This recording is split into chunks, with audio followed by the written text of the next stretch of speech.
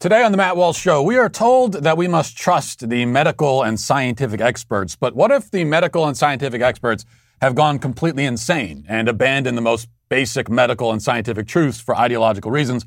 What then? Well, we'll talk about that today. Also, 5 headlines, including some good news from the Olympics, as the women's USA soccer team continues to lose, which is great, and the trans weightlifter Laurel Hubbard completely flops in embarrassing fashion. Plus, Democrats panic as the eviction moratorium comes to an end. But should there have ever been an eviction moratorium in the first place?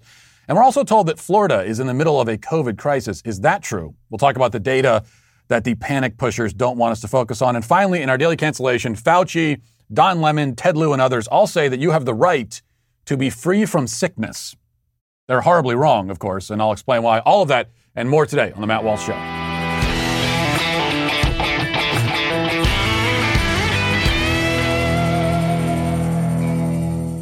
So, we talk a lot about boycotting companies, and there's a place for boycotting, especially the companies that hate us as conservatives and are working against us. That's one thing. But I think an even more effective thing is to actually support the companies that are on our side, and Charity Mobile is prime among them. Charity Mobile is the pro-life phone company, and that's because 5% of your monthly plan price goes to the pro-life, pro-family charity of your choice. Other mobile services support questionable causes and agendas, but Charity Mobile, they support the pro-life cause, which is the number one cause in the culture, and it has been ever since Roe v. Wade. Switch to a company that shares your beliefs and won't cancel or censor you for them. There's also a lot of other great perks that come. It's just a good company altogether. New activations and eligible accounts get a free cell phone with free activation and free shipping. You get free usage alerts. You get a free app to monitor your usage, pay your bills, and more. Plus, there's no contract, there's no termination fees, there's no risk with a 30-day guarantee. What does that mean? It means that you might as well give it a shot. Try Charity Mobile, and if you want to do that, call them at 1-877-474-3662 or chat with them online at CharityMobile.com. We are condemned these days for failing to show the appropriate levels of deference and obedience to supposed medical and scientific experts. These condemnations could be heard loudly and frequently enough even before COVID. It was quite common during a discussion about, say, climate change, that the skeptic would be shouted down or simply dismissed outright on the basis that he isn't a scientist and therefore his opinion has no merit. Of course, very often the people doing the shouting and dismissing were not scientists either, and yet they felt qualified to tell you that you're not qualified, even as they continue to espouse their own views with abandon. The standard cliched refrains of, trust the science and listen to the scientists and you're not a doctor, what do you know, have been utilized by intellectually lazy people as a means of stifling discussion and silencing criticism for a long time. But in the age of COVID, they're now chanted like religious incantations. It's now not only a sign of intelligence if you shut up and nod your head in agreement with whatever statements a doctor or scientist makes, it's also a sign of virtue. Skepticism is now a character defect, a form of heresy. The scientific experts speak infallibly from their pulpits, and anyone who dares to contradict them or even to ask for clarification or even to say something like, oh, wait a minute, you said this before and now you're saying this. If you do that, you're a blasphemer, an apostate. Burn him at the stake, figuratively for now, but perhaps literally soon enough. This is a problem because most obviously the alleged medical and scientific experts have been proven wrong so many times when it comes to COVID. And besides, if you agree with what they're saying now, whatever that happens to be, that means you're disagreeing with what they said a week ago. And if you disagree with what they're saying now, that only means that you still agree with what they said a week ago. It's not actually possible to fully reject the scientific and medical authorities on the subject of COVID because whatever opinion you hold has at one point been their opinion. And it may become their opinion again in the near future. The question is not whether you agree with the experts. It's which version of the experts do you agree with? Do you like their recent work or do you prefer their older stuff? Maybe you're more of an oldies guy, and so you really love a Fauci classic hit like "There's no reason to be walking around with a mask on," which he said way back in March of 2020. But you can't do that, we're told. The other thing about trusting the experts and listening to the science is that you have to pretend yesterday never happened, Each day is the first day of your life. You are born anew with the sunrise, and all you are meant to do is reach out your hand and clasp onto the coattails of the experts and go wherever they lead you. Now, some of us aren't willing to live that way. We're not able to pretend that we're the guy from Memento with a memory that dates back no further than 47 minutes into the past. We look at the whole picture, and we see the experts contradicting themselves, going back on their own pronouncements, making determinations that are clearly driven by politics, like when they all declared in unison that it's not safe to eat at a restaurant, but it is safe for BLM mobs to gather by the thousands in the streets. That, you can't eat at the restaurant, but you can loot it. That you can do. Now, that alone, the fact that public health authorities all made an exception for BLM riots during the height of the pandemic was enough for reasonable and intelligent people to permanently lose whatever faith they might have had in public health authorities. But it gets worse. The real problem is what they're doing now and saying, apart from COVID. See, it's one thing to be cowardly partisan hacks, as nearly all of these people have proven themselves to be. In theory, though, even cowardly partisan hacks can still be reliable sources of medical or scientific information, some of the time at least. But the sickness in the expert community runs much deeper than mere partisanship. The fact is that these people, many of them anyway, have abandoned scientific truth completely on the most fundamental level. After all, what good is a medical expert who doesn't understand or pretends not to understand basic human biology?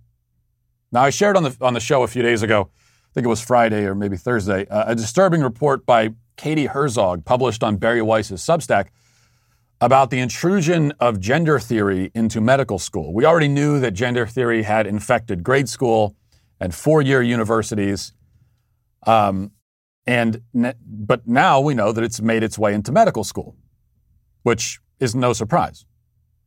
But this is where, of course, the next generation of doctors are being taught, and now they're being taught that biological sex does not exist. So let me read a portion of that report again, because it's important. So it said, quote, during a recent endocrinology course at a top medical school in the University of California system, a professor stopped mid-lecture to apologize for something he'd said at the beginning of the class. Quote, I don't want you to think that I am in any way trying to imply anything, and if you can summon some generosity to forgive me, I would really appreciate it, the physician says in a recording provided by a student in the class whom we'll call Lauren. Quote, again, I'm very sorry for that. It was certainly not my intention to offend anyone. The worst thing that I can do as a human being is be offensive. His offense, using the term pregnant women. Quote, I said when a woman is pregnant, which implies that only women can get pregnant, and I most sincerely apologize to all of you for that. It wasn't the first time that Lauren had heard an instructor apologize for using language that to most Americans would seem utterly inoffensive. Words like male and female. Why would medical school professors apologize for referring to a patient's biological sex? Because, Lauren explains, in the context of her medical school, acknowledging biological sex can be considered transphobic. When sex is acknowledged by her instructors, it's sometimes portrayed as a social construct, not a biological reality, she says. In a lecture on transgender health, an instructor declared, quote, biological sex, sexual orientation, and gender are all constructs. These are all constructs that we have created. In other words, some of the country's top medical students are being taught that humans are not, like other mammals, a species comprising two sexes. The notion of sex, they are learning, is just a man-made creation. Now, we should really stop and contemplate the sheer depth of the cowardice here on display.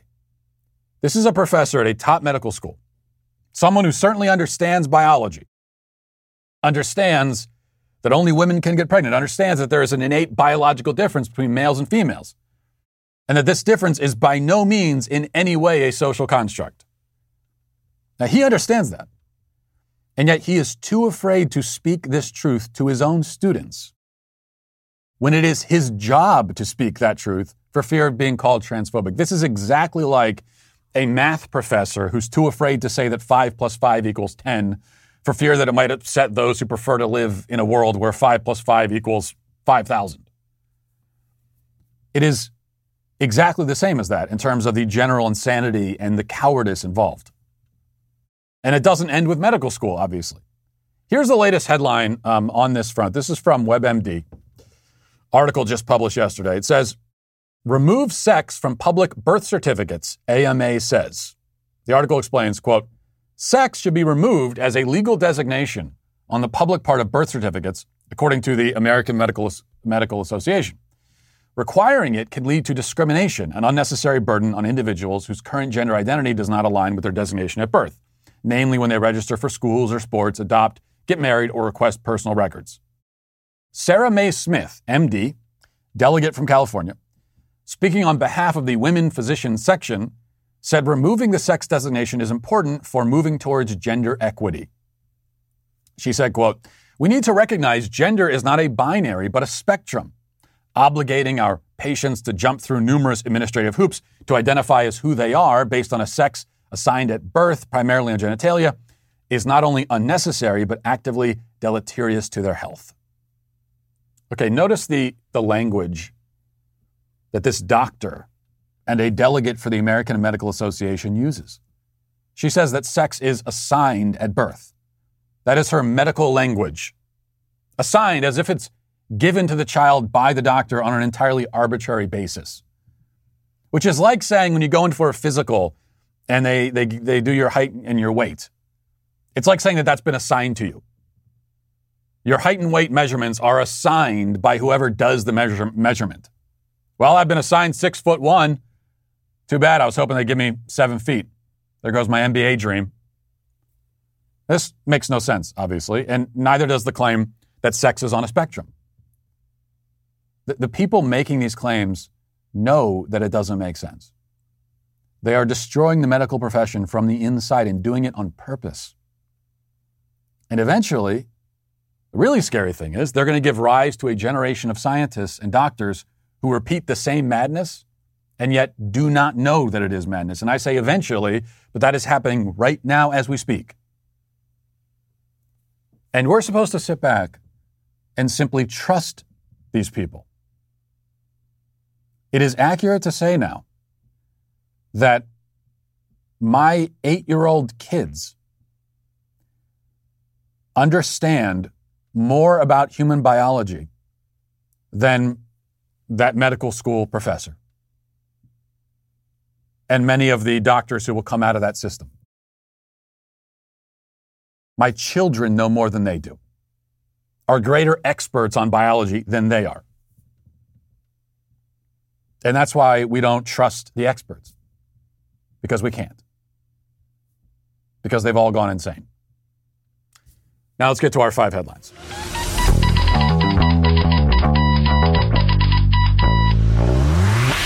Now we check in with our very good friends over at Rock Auto. Yeah, one of the big problems with going to an auto parts store when you need auto parts is, number one, you might have to get into your car that might not be working. That's why you need the auto parts. But also, especially if you live around where I live and it's 7,000 degrees outside, I think, almost the temperature of the surface of the sun, almost. And you got to get into the car and it's super hot out. Why do you want to do that? Just stay inside your home on your couch, like the lazy slobs we all are, and pull out your phone and go to rockauto.com. Rockauto.com always offers the lowest prices possible. And you know that if you find it on rockauto.com, that's it. It's the lowest price. You don't have to look anywhere else. Rockauto.com is a family business. They've been serving auto parts customers online for 20 years. You can go to rockauto.com to shop for auto and body parts from hundreds of manufacturers. The catalog is unique.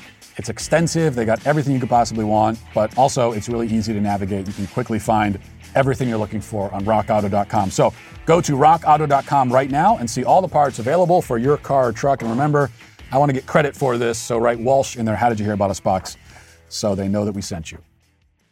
Well, as big news, I do want to start with biggest news of all. My wife and I, prior to this weekend, we had never been to Costco at all.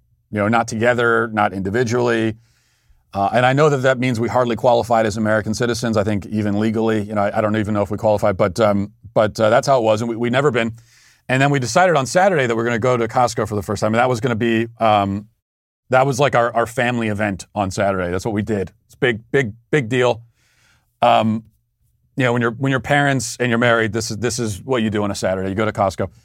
And so we did. And now that I've been, and I heard so much about this place, All I can say is that that place is dangerous. It should probably be illegal. They should probably all be shut down forcibly by the government. And I admit we made some rookie mistakes. Like we went on the weekend, too many people. It's like an amusement park. There's a line to get in the door, like an amusement park. And then we brought our kids, which is a bad idea. And then also, I was hungry. And you never go grocery shopping while you're hungry, especially at a place like Costco. I can see how you would save a lot of money at Costco in theory, but in practice, everything is more expensive. It's just that you get a whole lot more of it. But then the problem is, do you really need like a 50-gallon whiskey barrel filled with Cheez-Its? Do you really need enough baked beans to fill a swimming pool? Do you need, a can of tuna the size of a hubcap? Do you actually need that? Do you need so much Dijon mustard that you'll have enough left over to bequeath it to your children when you pass away? Pound for pound, gallon for gallon, the deals are great. But then again, if I offered to sell you a tuba for $200, that would be a great deal. But you're still out the $200 and you didn't need the tuba. So it's like the Black Friday thing where, there's all these great deals. I can get this toaster that doubles as a remote control car and it's only $35. Yeah, that's true, but you're out the $35, and did you actually need that? That's the question. So, anyway, long story short, or long story long, we ended up spending, I think, $46,000, and we've already eaten most of the snacks, or at least the kids have. The whole tub of Cheez-Its is already gone.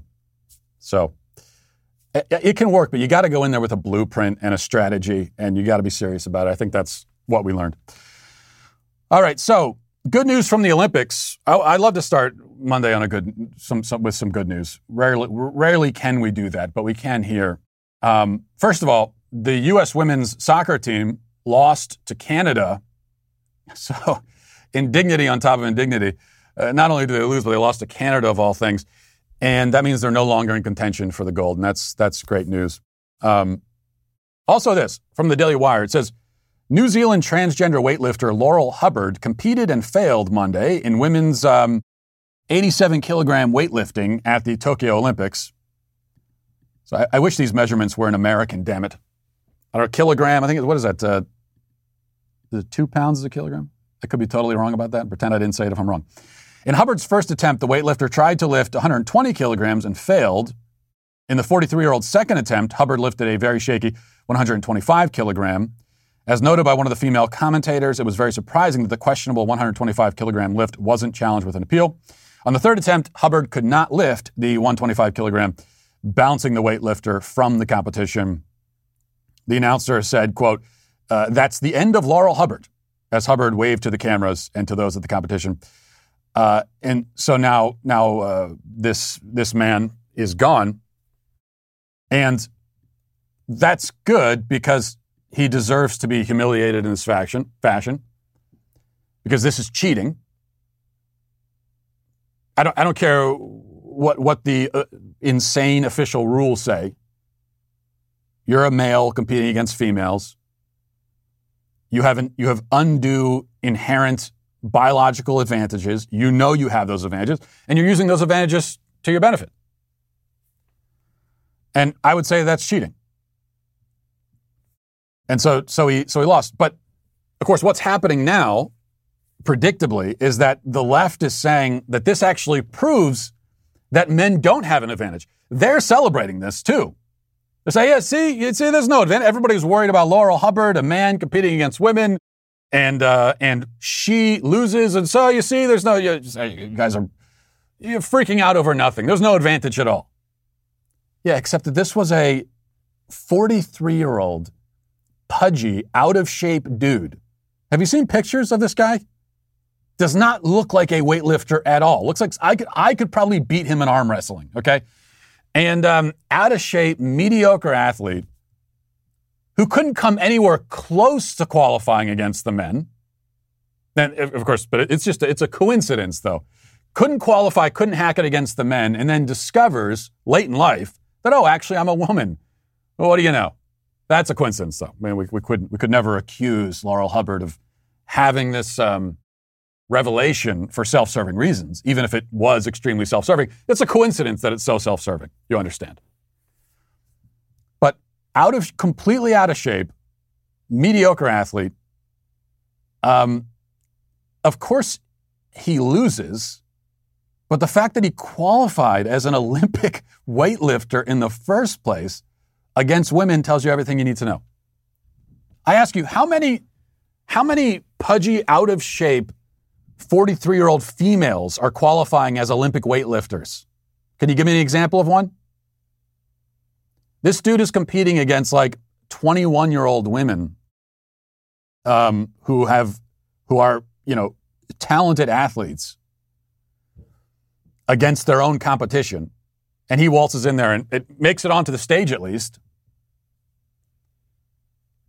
Oh, but yeah, the fact that this 43-year-old guy couldn't win the gold medal proves that men don't have an advantage. Yeah, you know what? If I just stumbled into the Olympics myself and was accepted as a female, and I got onto the track against the women in the 100-meter dash, I would lose badly.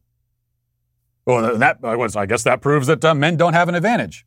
Or it proves that I'm just slow and I have no business being there. And of course I would get beat. If you really want to know about the advantages, there's a website called boysversuswomen.com, boysvswomen.com. And the whole website is dedicated to comparing the world record times, the women's world record times in track and field events against high school boys. And if you go down the list, so basically you have the best high school boy, a child, against the best female athlete in the world. And if you go down the list for all the track and field world records, the boy wins. The boys win every single one except for the marathon. All of the others, well over a dozen, close to 2 dozen, the boys win handily. So for example, 200 meters, just pulling one example at random, 200 meters, the women's world record is 21.34. World record. Best woman, female athlete in the world, adult. That was beat by a 14-year-old boy with a 20.89. Okay? And that's a pretty significant difference, by the way, in a 200-meter dash. 1,500 meters, best female time, women's world record is 3 minutes, 50.07. And that was beat by about 2 seconds by a 14-year-old boy. And you go down the list and you've got 14-year-old boys, 15, 16, 17-year-old boys beating the women's world record times in every single contest except one. Oh, but there's no advantage. No advantage at all. All right. Moving on now. The COVID panic pushers have zeroed in on Florida again. I suppose they were never not zeroed in on Florida. But they tell us that Florida is the new epicenter of COVID. There's a crisis, an emergency in Florida. Here's a report from the CBS Miami affiliate. This report was published yesterday. It says, Florida is becoming the epicenter. And as I read this, pay attention to what you're not told. Okay? Florida is becoming the epicenter of the coronavirus outbreak. And just this week, cases jumped 50% with more than 110,000 new cases reported. Case numbers are now back to where they were in January before the vaccine became available. Dr. Eileen Marty said there is no higher risk area in the United States than we're seeing here. The numbers that we're seeing are unbelievable, just unbelievably frightening. According to the Florida Health Department, the new positivity rate for all of Florida is at 18%. In Broward, it's 14%. Miami-Dade, it's 12%. Monroe County is at 16%. Going on, I'm just skimming through to see if we get this information that I'm looking for. Other hospitals like Memorial Healthcare System say they're overwhelmed. This morning, we had over 420 patients with COVID and 55 are in ICU. In the ICU, 55 people are fighting for their lives and only one of them is vaccinated, said a COVID ICU nurse manager named Joanna Maija. And skimming through, no, you notice what's missing here, what we're not being told? How many people are dying? That's what they're not telling us. And this is the shift that I've been talking about over the last few days. Now, you go back to the winter and for the year prior to that, and that was the number one thing we were told, is how many people are dying, the death rate, which in a way is fair, because you would think that's the most important figure. How many people are dying? Because we know that a great majority of people get the virus, they recover okay, and they're fine. And we're not too worried about that. So that's not the really troubling. When we hear unbelievably frightening, when someone tells me they have unbelievably frightening statistics about a disease, well, then I want to hear about the deaths, because that's the unbelievably frightening thing. If people are dying left and right. But if millions of people are getting a virus and they barely even notice they have it, and they have a headache and the sniffles for a few days, and then they're fine, I don't consider that unbelievably frightening, even if a lot of people have it. Now, if a great portion of those people are dying, that is unbelievably frightening. Except in this article, and this is the case in so many of the articles that you're going to read about the COVID outbreak in Florida. Florida is the new epicenter. Florida is doing horrible. They're not going to say much about the deaths. And why is that? Well, it's because not a lot of people are dying in Florida. So as it stands right now, I'm looking at the latest statistics. This is the New York Times, far from a far-right rag, okay? And they're also not trying to do any favors to Florida, but this is what they say. 7-day average for deaths as of August 1st, 2021 is 58. Okay, that's the 7-day daily average of 58 people. And just out of curiosity, and I have to look it up right now because I don't know it off the top of my head. What is the population of Florida? It is 21 million. So in a state with 21 million people, on average 58 in the entire state are dying. It's sad when anybody dies. But 58 out of 21 million. And, last week we kind of broke this down. We went through the major cities, the most populated cities in the country, to look at, what their daily death rate is. And in a lot of these cities, like in Chicago and other cities, Philadelphia, it's like 1 or 2 or 0. Washington, D.C. has not had a death from COVID in at least a week. They've had 1 or 2 in 2 weeks. What about in Florida? We break it down a little bit. And I will look this up right now, just out of curiosity, live on the air. Okay, so looking up Miami, okay, just as an example. Miami, according to the New York Times statistics, has not had a death from COVID since, what is this? We'll call it June 9th or 10th. So they've gone almost the entire summer in Miami without a single death. What is the most populated city in Florida? I think it's Jacksonville, I believe. And let's see. What about them? I'm looking at it right now. They have not had a death in Jacksonville in the entire city since, again, early June, let's say June 3rd or 4th or 5th. You could go, I don't know, Orlando we could look at. Let's see, Orlando. Again, the death line on the graph is just solid straight across until you get back to, again, early June. So some of the biggest and most populated, most condensely populated cities in Florida have not had any deaths at all for almost the entire summer. So that is unbelievably frightening. And you know what? It's true. That is unbelievably frightening if you want the pandemic panic to continue. If you're frightened of the pandemic ending, then it is absolutely frightening that so few people are dying, I suppose. But to those of us who don't want people to die and who actually love and cherish life, okay, to those of us who are not deranged scumbags, this is great news. This is great. It's very sad when anybody dies. We know that people are going to die every single day in this country. Hundreds of people every single day die. Very sad thing. But when you can look at some of the most populated cities in Florida or across the country and see that almost nobody is dying from this, great. Wonderful news. We should throw a parade celebrating it. But we can't because it is actually being mourned by the COVID panic pushers. All right. Next here, the CDC's eviction moratorium has expired. That was the rule passed down by our overlords at the CDC, saying that landlords are not allowed to evict people who don't pay their rent. Now, how in the hell does the CDC have the authority to make a policy? How do they have the authority to make any policy, let alone a housing policy? Well, nobody ever quite explained that. The CDC never explained where they get this authority from, but they found it. Or rather, they just claimed it.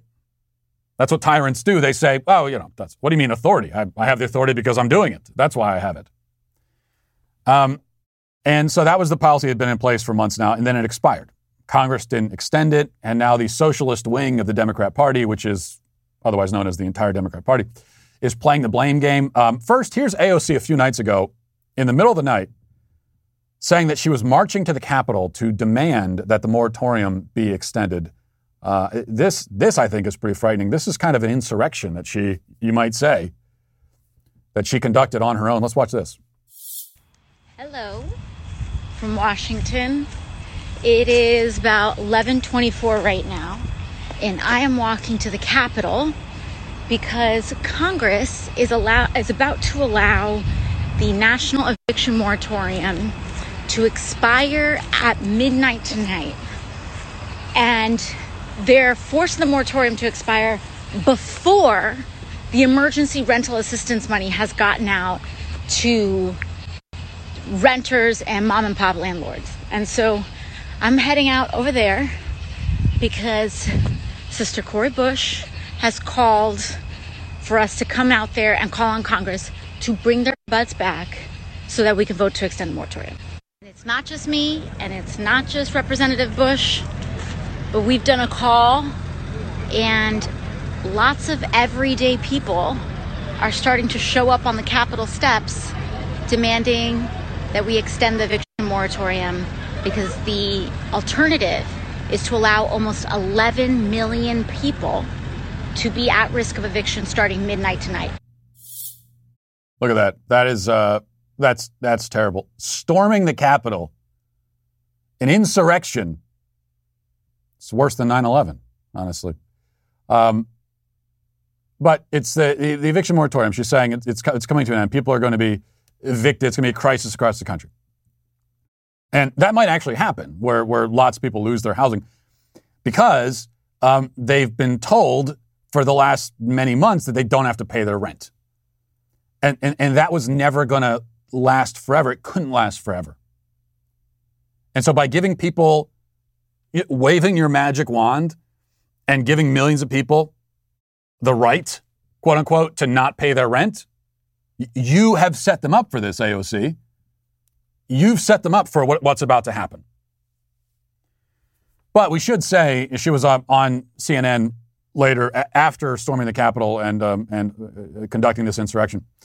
The insurrectionist was on CNN talking about this, and she doesn't blame the Republican Party. She actually blames the Democrats. Let's watch that. Democrats control the House. You guys control the Senate. You guys control the White House. Nothing aggressive was done by leadership until just a couple days ago. Who's to blame here? Well, I think there's a couple of issues here. First of all, you are absolutely correct in that the House and House leadership had the opportunity to vote to extend the moratorium. And there were many, and there was frankly a handful of conservative Democrats in the House that threatened to get on planes rather than hold this vote. And we have to really just call a spade a spade. We cannot, in good faith, blame the Republican Party when House Democrats have a majority. Now, there is something to be said for the fact that this court order came down on the White House a month ago, and the White House waited until the day before the House adjourned to release a statement asking on Congress to extend the moratorium. Conservative Democrats. That's the funniest thing I've heard in several days. A handful of conservative Democrats. Who are those exactly? Yeah, every single Democrat that you will talk to publicly will say, for example, that men can get pregnant. So that's conservative now. Conservative Democrats. But this is a perfect example of the faux compassion that you get from the left, and even a lot of people on the right who defend these sorts of policies, an eviction moratorium. If we could put to the side the fact that the CDC does not have the authority to issue such a proclamation in the first place, and it's kind of, that's the law, okay, the Constitution, it's sort of hard to put that to the side. It's really important, I would say, if we want to be a civilized society, under any kind of rule of law, then you can't really put the law to the side. But if we were to do that and just talk about this thing on the merits, this is horrific, counterproductive, stupid, morally deranged, immoral, that you are telling people that they are required to keep people in their homes, on their property, who are not paying for the right to be there. That's what the government declared. If you're a landlord, and there's someone on your property, in your home, who is refusing to pay you, refusing to compensate you at all, you must continue to pay for them to live there. You got to pay their bills. You're paying the mortgage. You have to pay their rent for them and allow them to stay on your property. That, you know what that is? That's slavery. That's forced labor. You're being forced by the government to pay someone else's rent for them on your property. It's unthinkable. And yet millions of idiots will defend it. On the basis of compassion. Compassion for who exactly? What about the person who owns the house? Owns the property? What about them? You're putting them underwater because a big part of their financial plan here is that, they've got to pay the mortgage on this property. And so to help them pay the mortgage, then that's why the renters have to pay. It's not, just to be clear, it's not because they're mean. It's not because they're mean that they're making you pay the rent. It's because they're providing you with something, with a service, and you have to pay in exchange. But also, they need to pay. Very often, they have bills they have to pay the mortgage on this property. And if you don't chip in, then now they got to pay their own mortgage for their home, plus this, and however many other properties they own. So you are putting them in a financial crisis by not fulfilling your own obligations. And so, it's compassionate if we pretend that the landlords don't exist, that they're not really people. Speaking of forced labor and slavery, if we just pretend that they don't count as people, then it's perfectly compassionate. And again, there are mean landlords out there. I haven't rented in a long time, but with my experience with landlords, I had some good experiences and some bad experiences. So there are mean landlords out there. There are bad landlords, sure. But it's still their property. They own it. And you don't have a right to be there if you're not paying for it. Imagine thinking that someone else, some stranger, you are entitled to stay on their property without compensating them. You're entitled to it. Imagine walking into someone else's house, a stranger, you don't know them, and saying, I'm entitled to be here. No, you can't kick me out. Because that's what you're doing. You're squatting. You're a squatter now, and you are trying to defend your right to squat on this property without paying. It really is infuriating. And just so you know, there are mean landlords out there. There are bad landlords.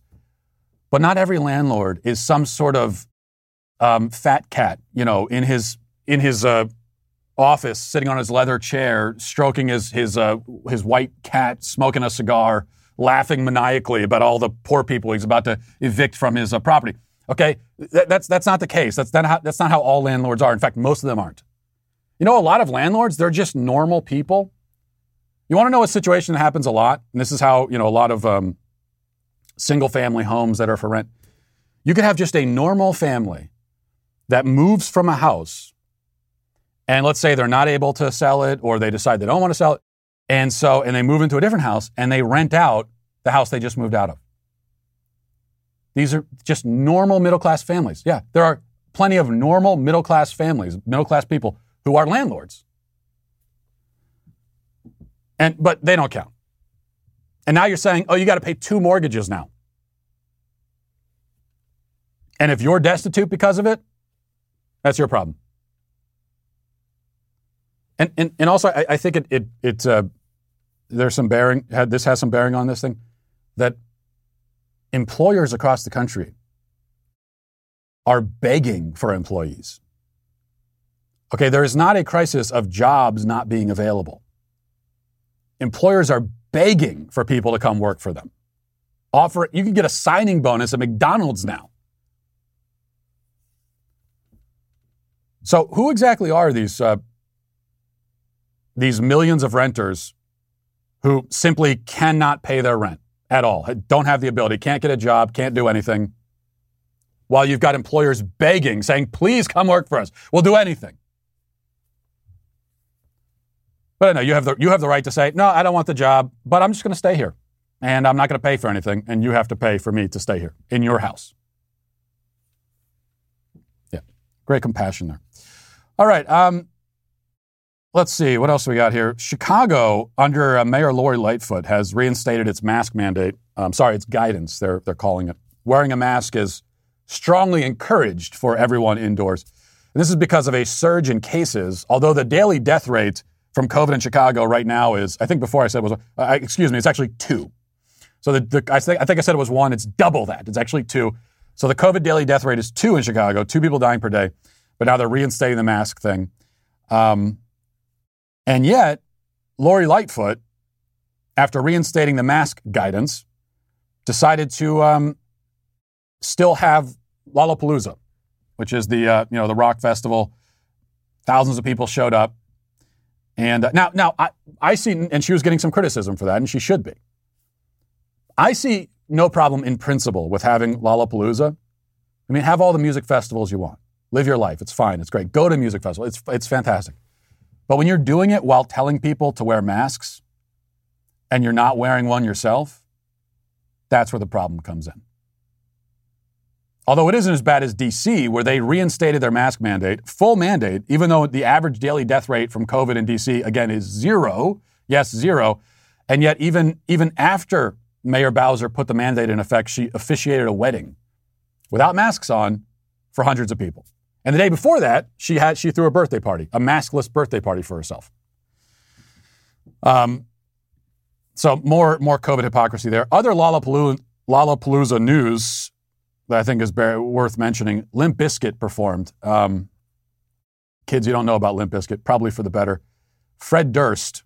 Do we have the picture of Fred Durst? This is really important. Okay, there he is. So Fred Durst, I didn't even know he was still alive, but he is.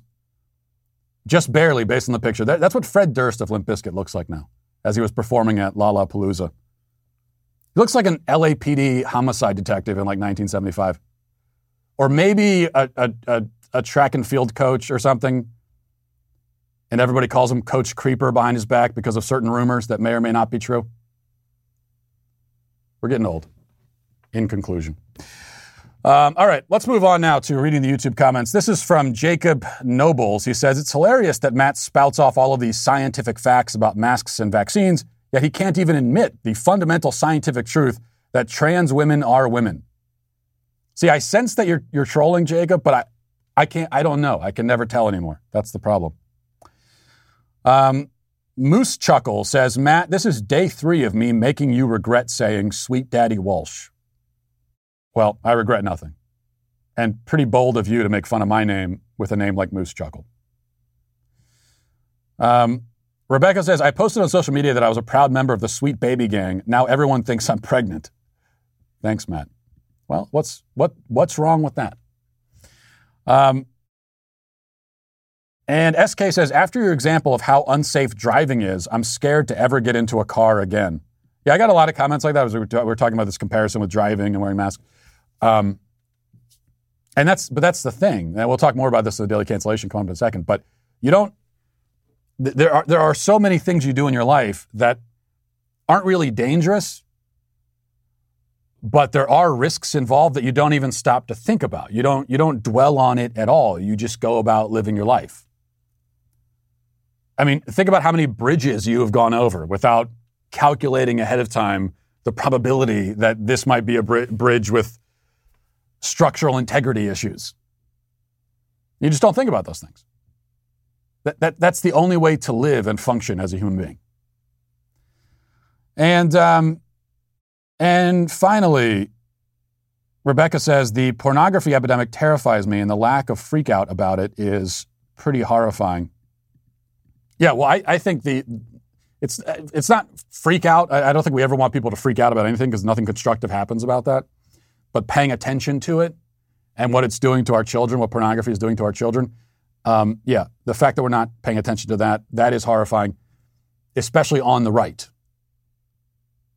Because we know on the left, it's all hedonism all the time. But if on the right we can't focus on this issue or see that it's important to protect our children from this, then, I mean, what hope do we have? What hope do our kids have? We've talked plenty today about the tyranny of the CDC and other supposed public health authorities who are not authorities at all on that subject anymore. And when we're in the midst of this tyranny, it's the perfect time for Ben's new book, The Authoritarian Moment, to come out and for you to read it. It's now available everywhere that you buy books. Pick up this book, Authoritarian Moment, and learn how to say no to an increasingly tyrannical government. The Authoritarian Moment is now available at Amazon, Barnes & Noble, or any other major bookseller. So get your copy now and leave a 5-star review to let others know that this book is definitely worth their time. Also, it might seem like a dream, but lounging with the hosts backstage has never been more in your reach. You probably haven't been dreamt about that. In fact, if you have been dreaming about us, then I'd prefer if you didn't show up for this, or at least don't tell us, because that's kind of creepy. But anyway, we're giving away a free trip for 2 to come hang out with the Daily Wire hosts backstage here at our Nashville studios, where you can meet all of us. You can tour the studios, tour the offices, and get a great swag bag of merch and watch us debate on the show live. You can even come see my beautiful studio, which is literally a closet that they have stuffed me in with no windows or anything, and I'm just here in the darkness. And in fact, when you come to the studio, I'll just be sitting here in the darkness, hunched over, like some sort of beast that they keep locked back here. Anyway, you can see that as well. It'll be a lot of fun. So go to dailywire.com/backstage and enter code backstage at checkout for 25% off your membership. So again, head to dailywire.com/backstage with code backstage for 25% off. And now let's get to our daily cancellation. As we know, Dr. Fauci always has a very busy schedule filled with TV interviews. So it's nice when he could take some time away from his TV interviews to do some more TV interviews. And that was the case this Sunday when he appeared on the show This Week on ABC and addressed the skeptics who object to the CDC's new mask mandate. And by the way, skeptics of the CDC's mask mandate include the CDC itself, which, as we've covered, previously said that immune people don't need to wear masks. And now they say they do, without ever providing any data to justify the change. In any case, Fauci, who agreed with the CDC when they said one thing about the masks, now agrees with them when they say the opposite. And he goes further. He says that if you disagree, you are infringing on other people's rights. Listen. The fact is, there are things that are individual responsibilities that one has, and there are things that have to do with you individually, which also impact others. And get the spread of infection that we're seeing now, the surge in cases, John, is impacting everyone in the country. So although you want to respect a person's individual right, when you're dealing with a public health situation, and we are, in fact, in a very serious public health challenge here with a pandemic, with a virus that has an extraordinary capability of spreading rapidly and efficiently from person to person.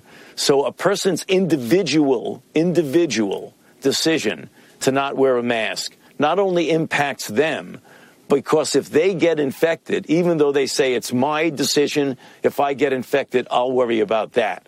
But the fact is, if you get infected, even if you are without symptoms, you very well may infect another person who may be vulnerable, who may get seriously ill. So in essence, you are encroaching on their individual rights because you're making them vulnerable. So you could argue that situation both ways.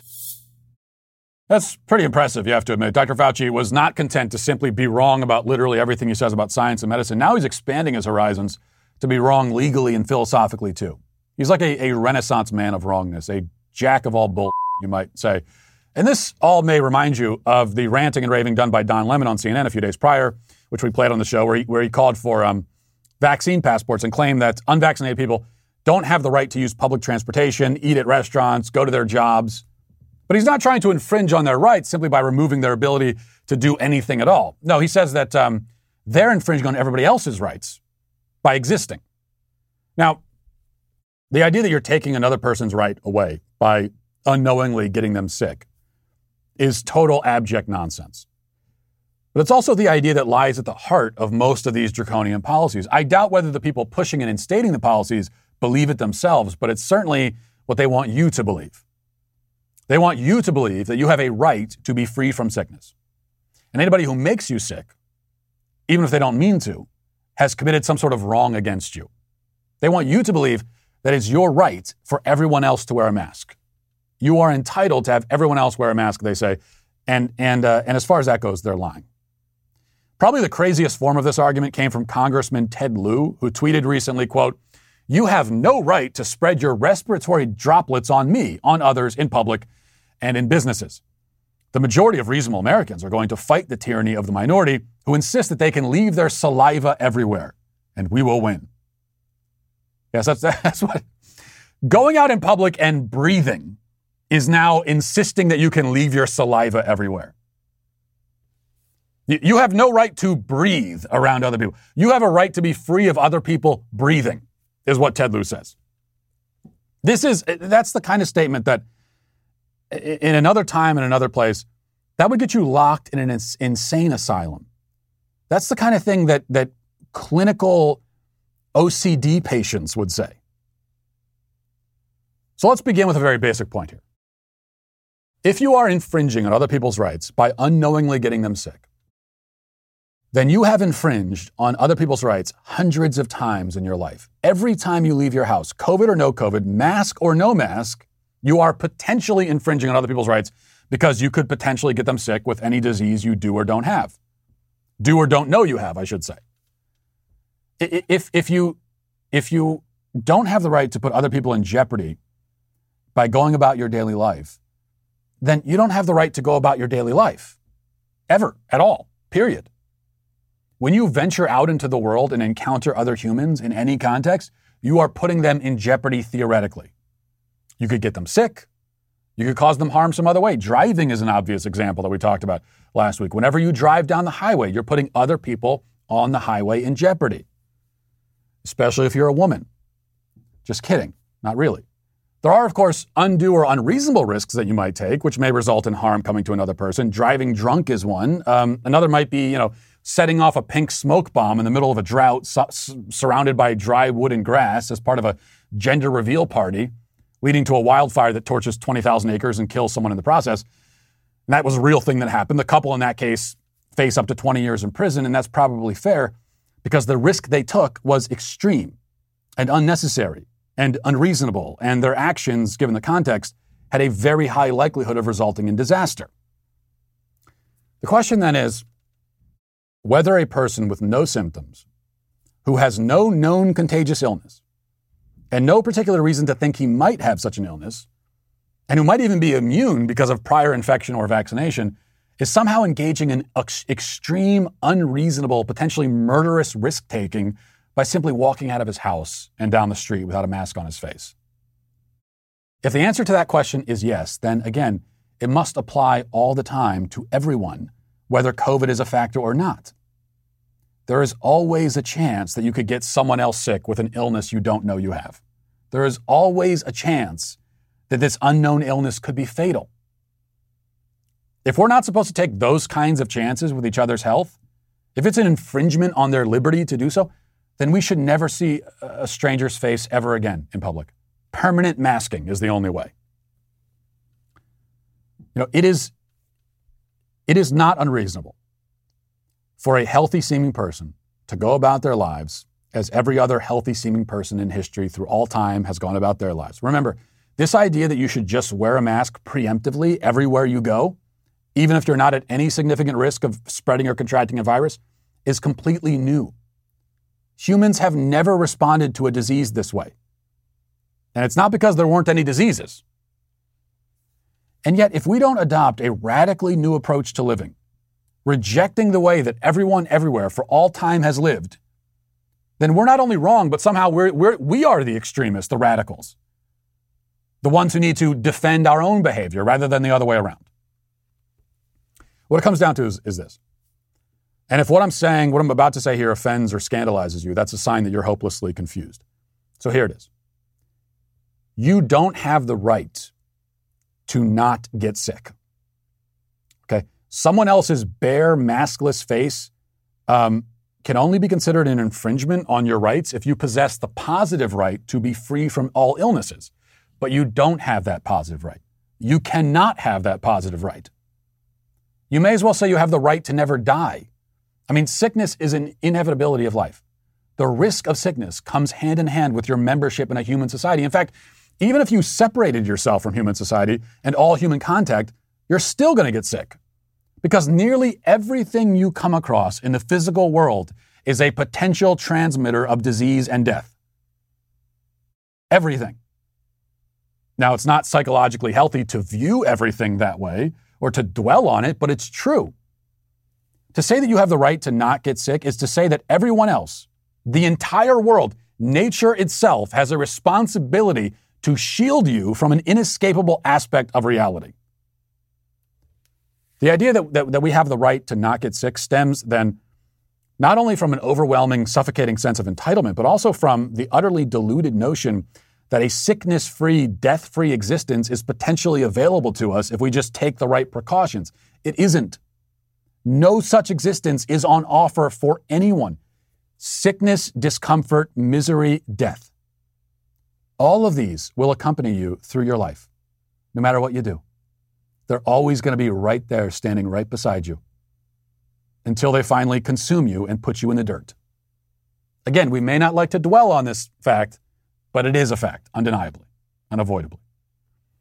With all that said, does that mean that a person who is sick with a dangerous illness and knows it has no responsibility to take precautions or avoid contact with other people in some circumstances?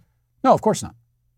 You don't have any universal and inalienable right to never get sick, but that doesn't mean that someone can infect you effectively on purpose. Just as you don't have a universal inalienable right to never die, but that doesn't mean that someone could just walk up and stab you in the heart. So here's an example of a form of viral transmission that would constitute an infringement and a crime. Or it should be a crime anyway. If somebody knows they have HIV and they have sex with somebody else without telling that person that they're HIV positive, okay, there's an infringement. But incidentally, in California, it is no longer a felony to do exactly that. In that state, a law was passed recently making it so that it is not a felony to knowingly expose another person to HIV without their consent. To do something with them that you know is very likely to give them HIV and not tell them. That is no longer a felony. And of course, that change in the law was celebrated by the left, especially by LGBT activists. And as it happens, these are many of the same people who now say that you're infringing on other people's rights by walking through Walmart without a mask. Having sex with someone and exposing them to HIV on purpose is all right, but standing by a person with no known illness, in a checkout line for a few minutes without a mask on, that makes you effectively a biological terrorist. That's the logic we're supposed to accept, and it's exactly backwards. And that is why the mask cultists are once again, not for the first time, not for the last time, canceled. And that'll do it for us today. Thanks for watching. Thanks for listening. Have a great day, everybody. Godspeed.